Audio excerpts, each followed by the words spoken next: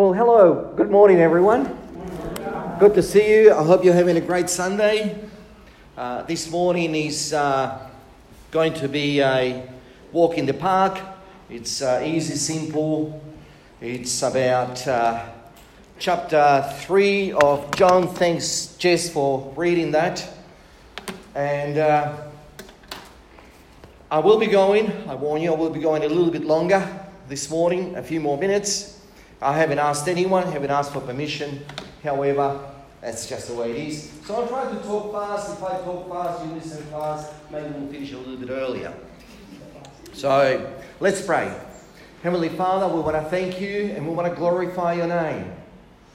You are supreme. You are above anyone else, anything else. And we want to glorify your name. This morning we want to thank you for your word. We ask you that through the same word that you have spoken to Nicodemus and through the same Spirit you will speak to us today.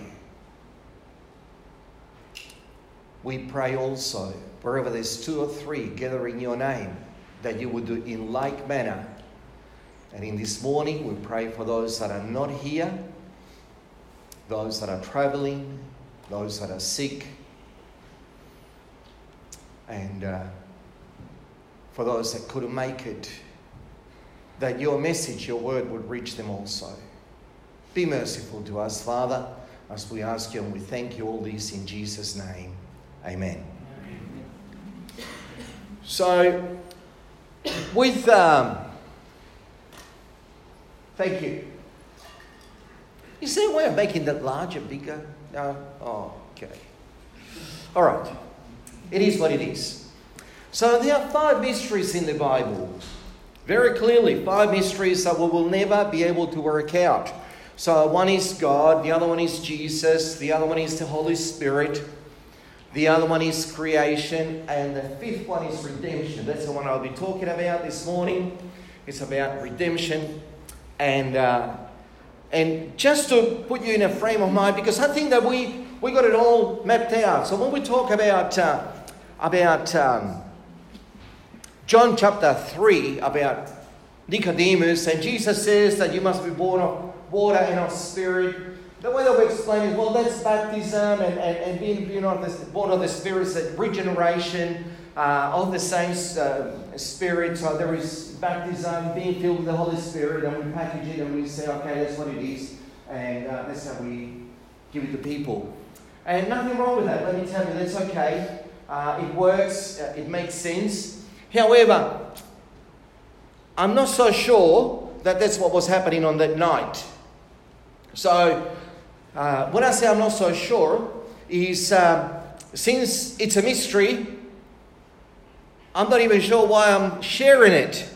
Because I struggle to get my head around it. But I hope that you're clever people, smart people, you will not struggle with it. So, to put you into the frame of mind of this thing about how we're going to interpret this, because we must have a line, a way. We cannot...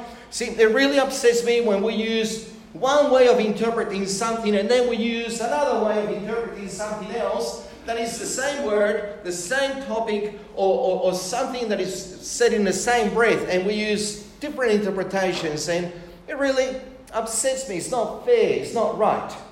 So let's have a look about how do we interpret this.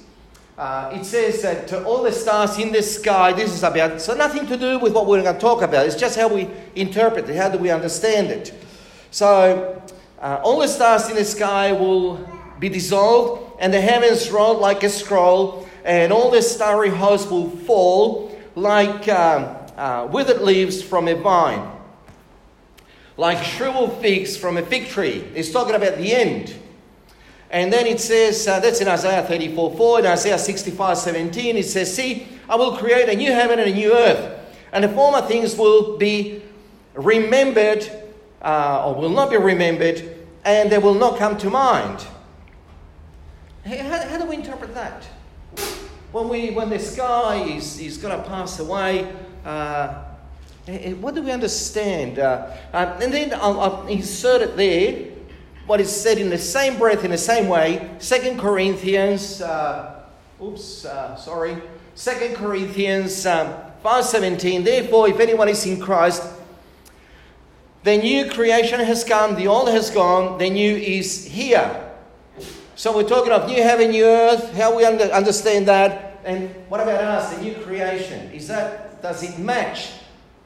Or this is one thing and this is something else? Let's continue one more exercise quickly on how we're going to interpret this. So Revelation 6:14, it says, the heavens recited like a scroll being rolled up, and every mountain and every island was removed from its place. Revelation 21:1, then I saw a new heaven and new earth, for the first heaven and the first earth has passed away, and there was no longer any sea. So this is totally new. And then we see in Galatians 6:15, neither circumcision nor incircumcision means anything. What counts is a new creation.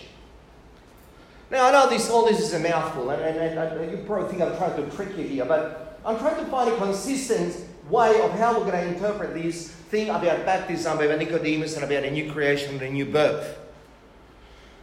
So if we think, some of us think that this earth will pass away, blow up, roll up, the stars will fall, and everything will be new. Our mind cannot imagine the things that God had prepared for us. Why is it that we think of ourselves, when God says that we're a new creation, that we treat ourselves like an old shoe, where someone's going to come and polish it and change the shoelaces here, put a bit of glue, stitch it up there, everything like that. That's you. You've been transformed, you've been reformed, yeah? You're new now. Is that how we interpret it? Yeah? Maybe. Why is it that when we talk about a new earth, it's all everything new, a new creation, but when it comes to us, sorry for spitting, get an umbrella next time. Sorry, I get very excited about this. Just tell me to stay away. But we understand these to be something phenomenal, a new creation. But when it comes to us, it's some kind of recycling thing, yeah? Right? Well, this is a mystery. So let's get into Nicodemus. Nicodemus was a judge. He was a part of the ruling party, part of the Sanhedrin, 71 people. Out of the 71, by the way, 2.5 believed in Jesus. Why do I say half? Because Gamaliel was somehow, I could never work out Gamaliel. Says, if this is movement is of God, he will stand. If it's not, he won't.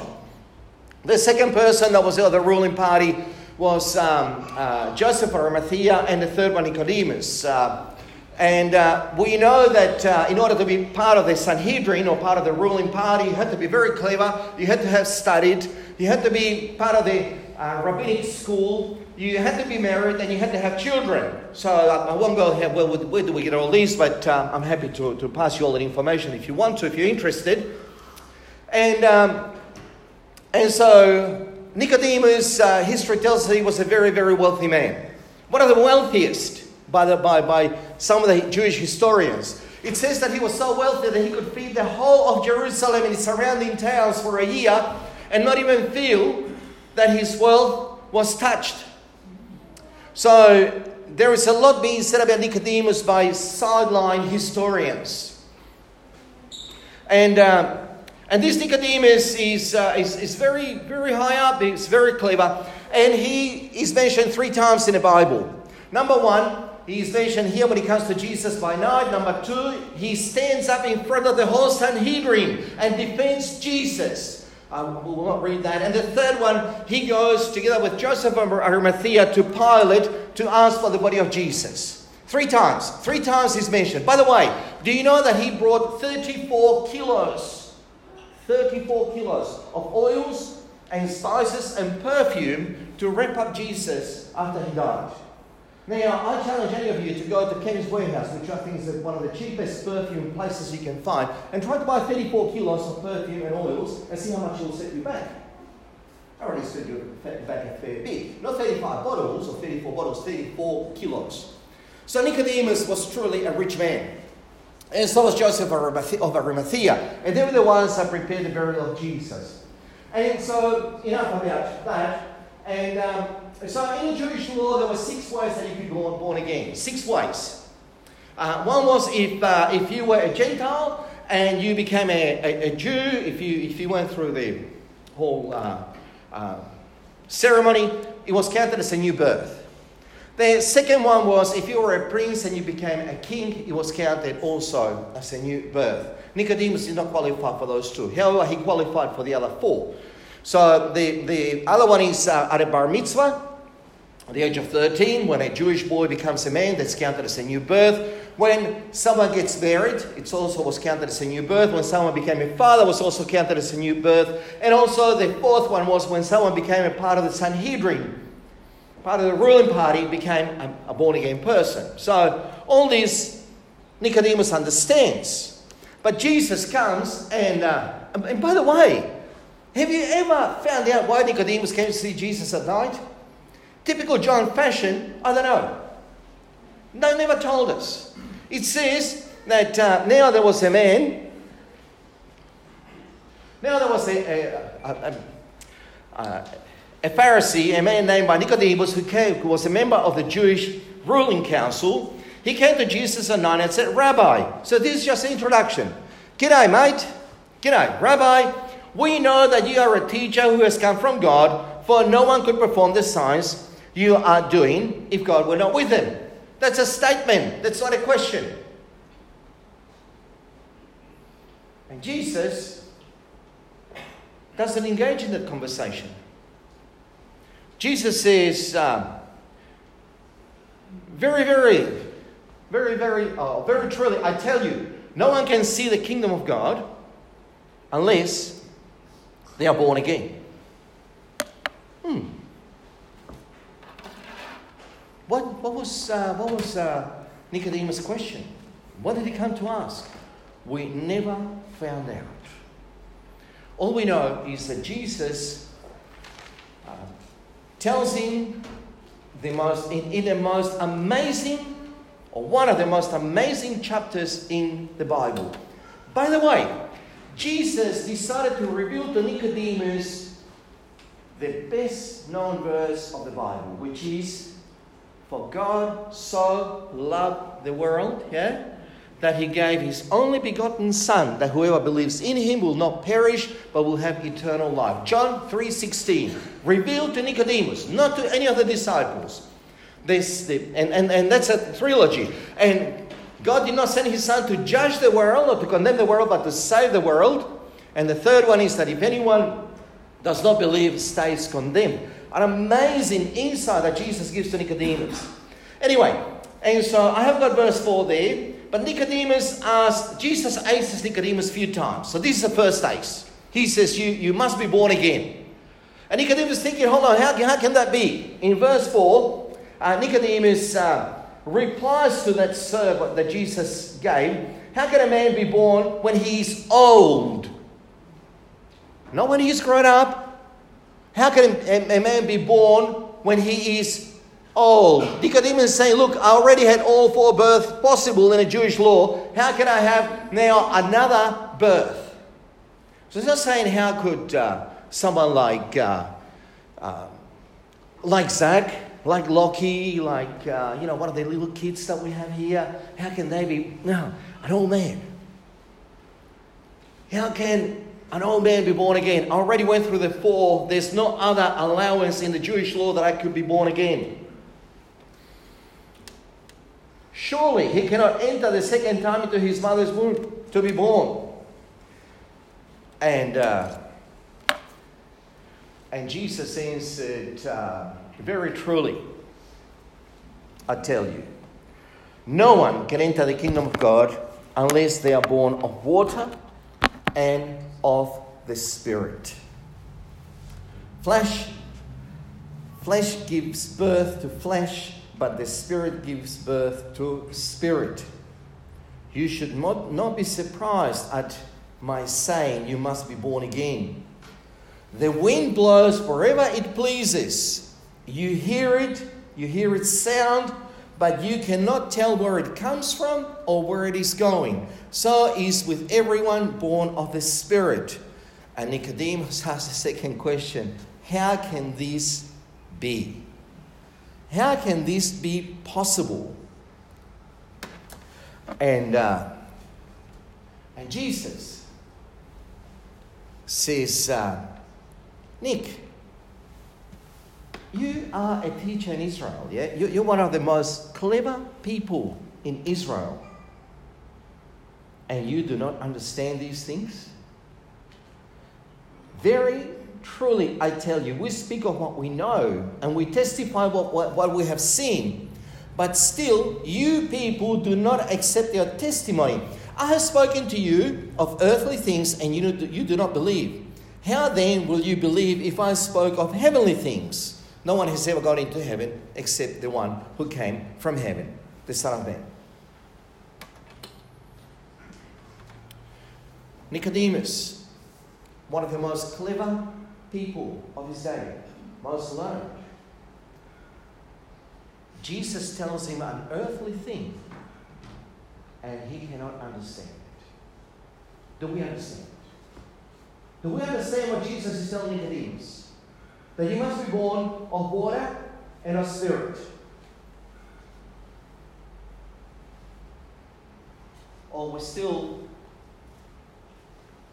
passing this box around. Yeah. And it's baptism and it's being filled with the Holy Spirit. Yeah.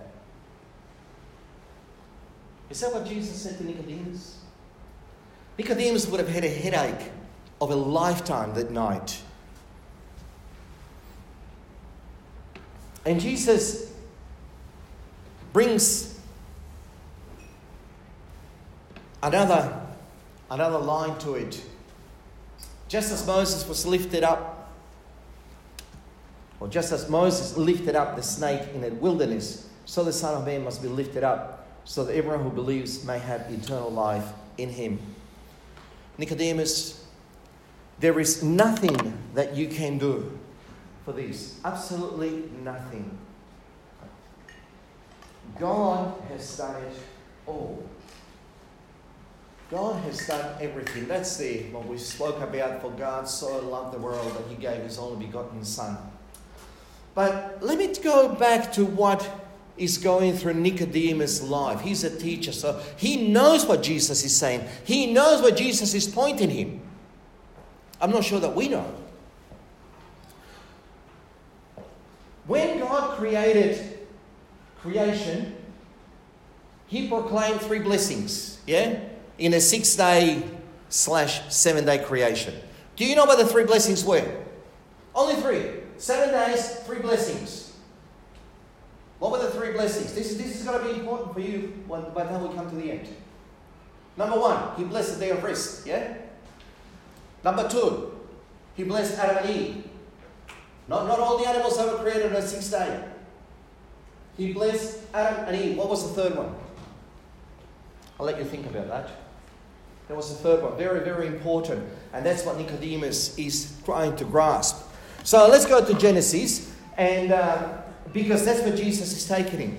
And it says, and God said, let the land produce living creatures according to their kind. The livestock and the creatures that move along the ground. And the wild animals, each according to their kind. And it was so. And God saw that it was good. Then God said, let us make mankind in our image, in our likeness. And God saw that all that he had made was very good. And there was the evening and the morning of the 6th day. It was the evening and the morning of the 6th day. Have you paid attention to that? It was the evening and the morning of the 6th day. It was not daytime when God created all the animals and all human beings. It was the evening and the morning. It was during the night. So just in case Nathan or Simon, any of you thought that you know exactly what God done and how exactly God created human beings, let me tell you, you don't know. Because it was night. So in the morning, when the morning comes, wow, look at all the animals. Look, Adam and Eve. There's a creation. Has anyone seen it? No. Because God is not going to reveal. Remember, it was a mystery. It is a mystery.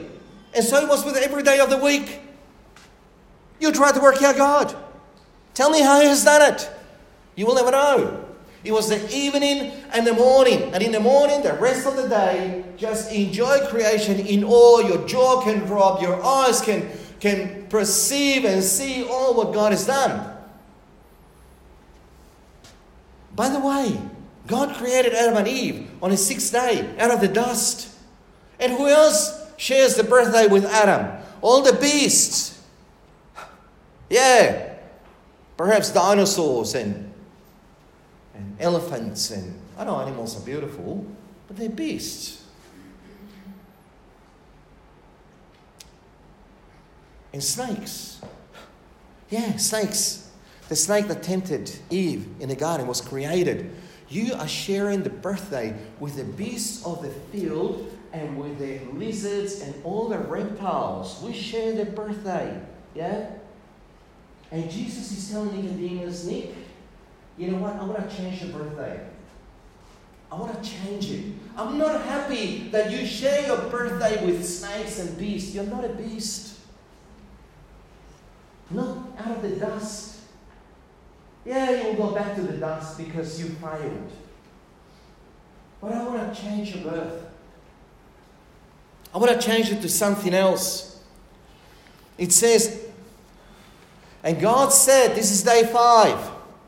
And God said, let the water teem up with living creatures. Let the birds fly above the earth and cross the vault of the sky. And so God created creatures in the sea and every living thing in which the water teems and moves about in it, according to their kinds, and every winged bird according to its kind. And God saw that it was good, and God blessed them and said, be fruitful and increase and fill the water and the seas. And let the birds increase on the earth, and let fill the sky. And there was evening and morning of the 5th day. The third blessing. In fact, the third blessing is the very first blessing. The very first blessing that God proclaimed on the first fruits. These are the first fruit of creation. The sea, the fish in the sea, and the birds in the sky. And what Jesus is telling Nicodemus, Nicodemus, you must be born out of water and out of spirit, not out of dust. I want to take you to the day before the day that you share your birth. I want to make you the first fruit of creation. I want to give you freedom so you can fly. I don't want you to be an animal that will growl and bark. I want to give you the freedom to be able to sing, to be able to worship. And you know, your depth, you will be able to go so deep and so high that there will be no limit. That's what I want to make of you. That's a new life I want to give you. It is a new creation. It is not a patch-up. Maddie, you are going to have a new body. You're going to be a new life for you, for me. Yes, smile, laugh hard, because that's a reality. I'm going to be a new creation. Nothing like what I'm talking to you. That's what the new birth is. That's what God is trying to do with us. A new creation. Not a patch-up. God is taking you from day 6 to day 5. If He took you to forward, you will be recycled. Have you ever thought about that? But God is not recycling us. He's making a new creation. For some miraculous way, God is taking us from day 6, from sharing our birthday with the beast of the world. Sharing, by the way, you remember the 666? It's a number of man. It's all about the beast that come all over in Revelation. All these ugly things. We cannot even, I don't know who said to me last night, talking to someone, we cannot even draw these pictures about how ugly they look. And God is taking us down and through the water and creating and making a new creation. A mystery? Do you understand it? Yeah, I told you it was simple, yeah? That's what it's all about. That's what Jesus is telling Nicodemus. And Nicodemus is scratching his head. He should have understood. Paul understands it. James understands it. We'll go there in a minute.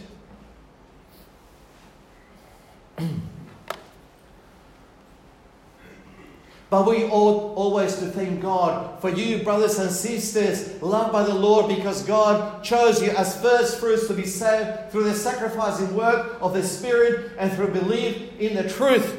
That's what Paul is writing to Thessalonians, 2 Thessalonians 2:13. Are they the first fruit? No. No, not in the sentence if we understand that they were the first one to be saved. They were the disciples.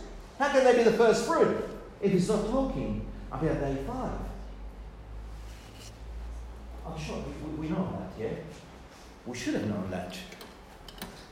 James, he chose to give us birth through the word of truth, that we might be a kind of first fruit of all he created.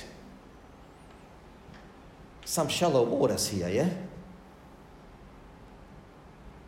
I cannot get my head around it. I hope you can. You're clever people. But this is what God is doing.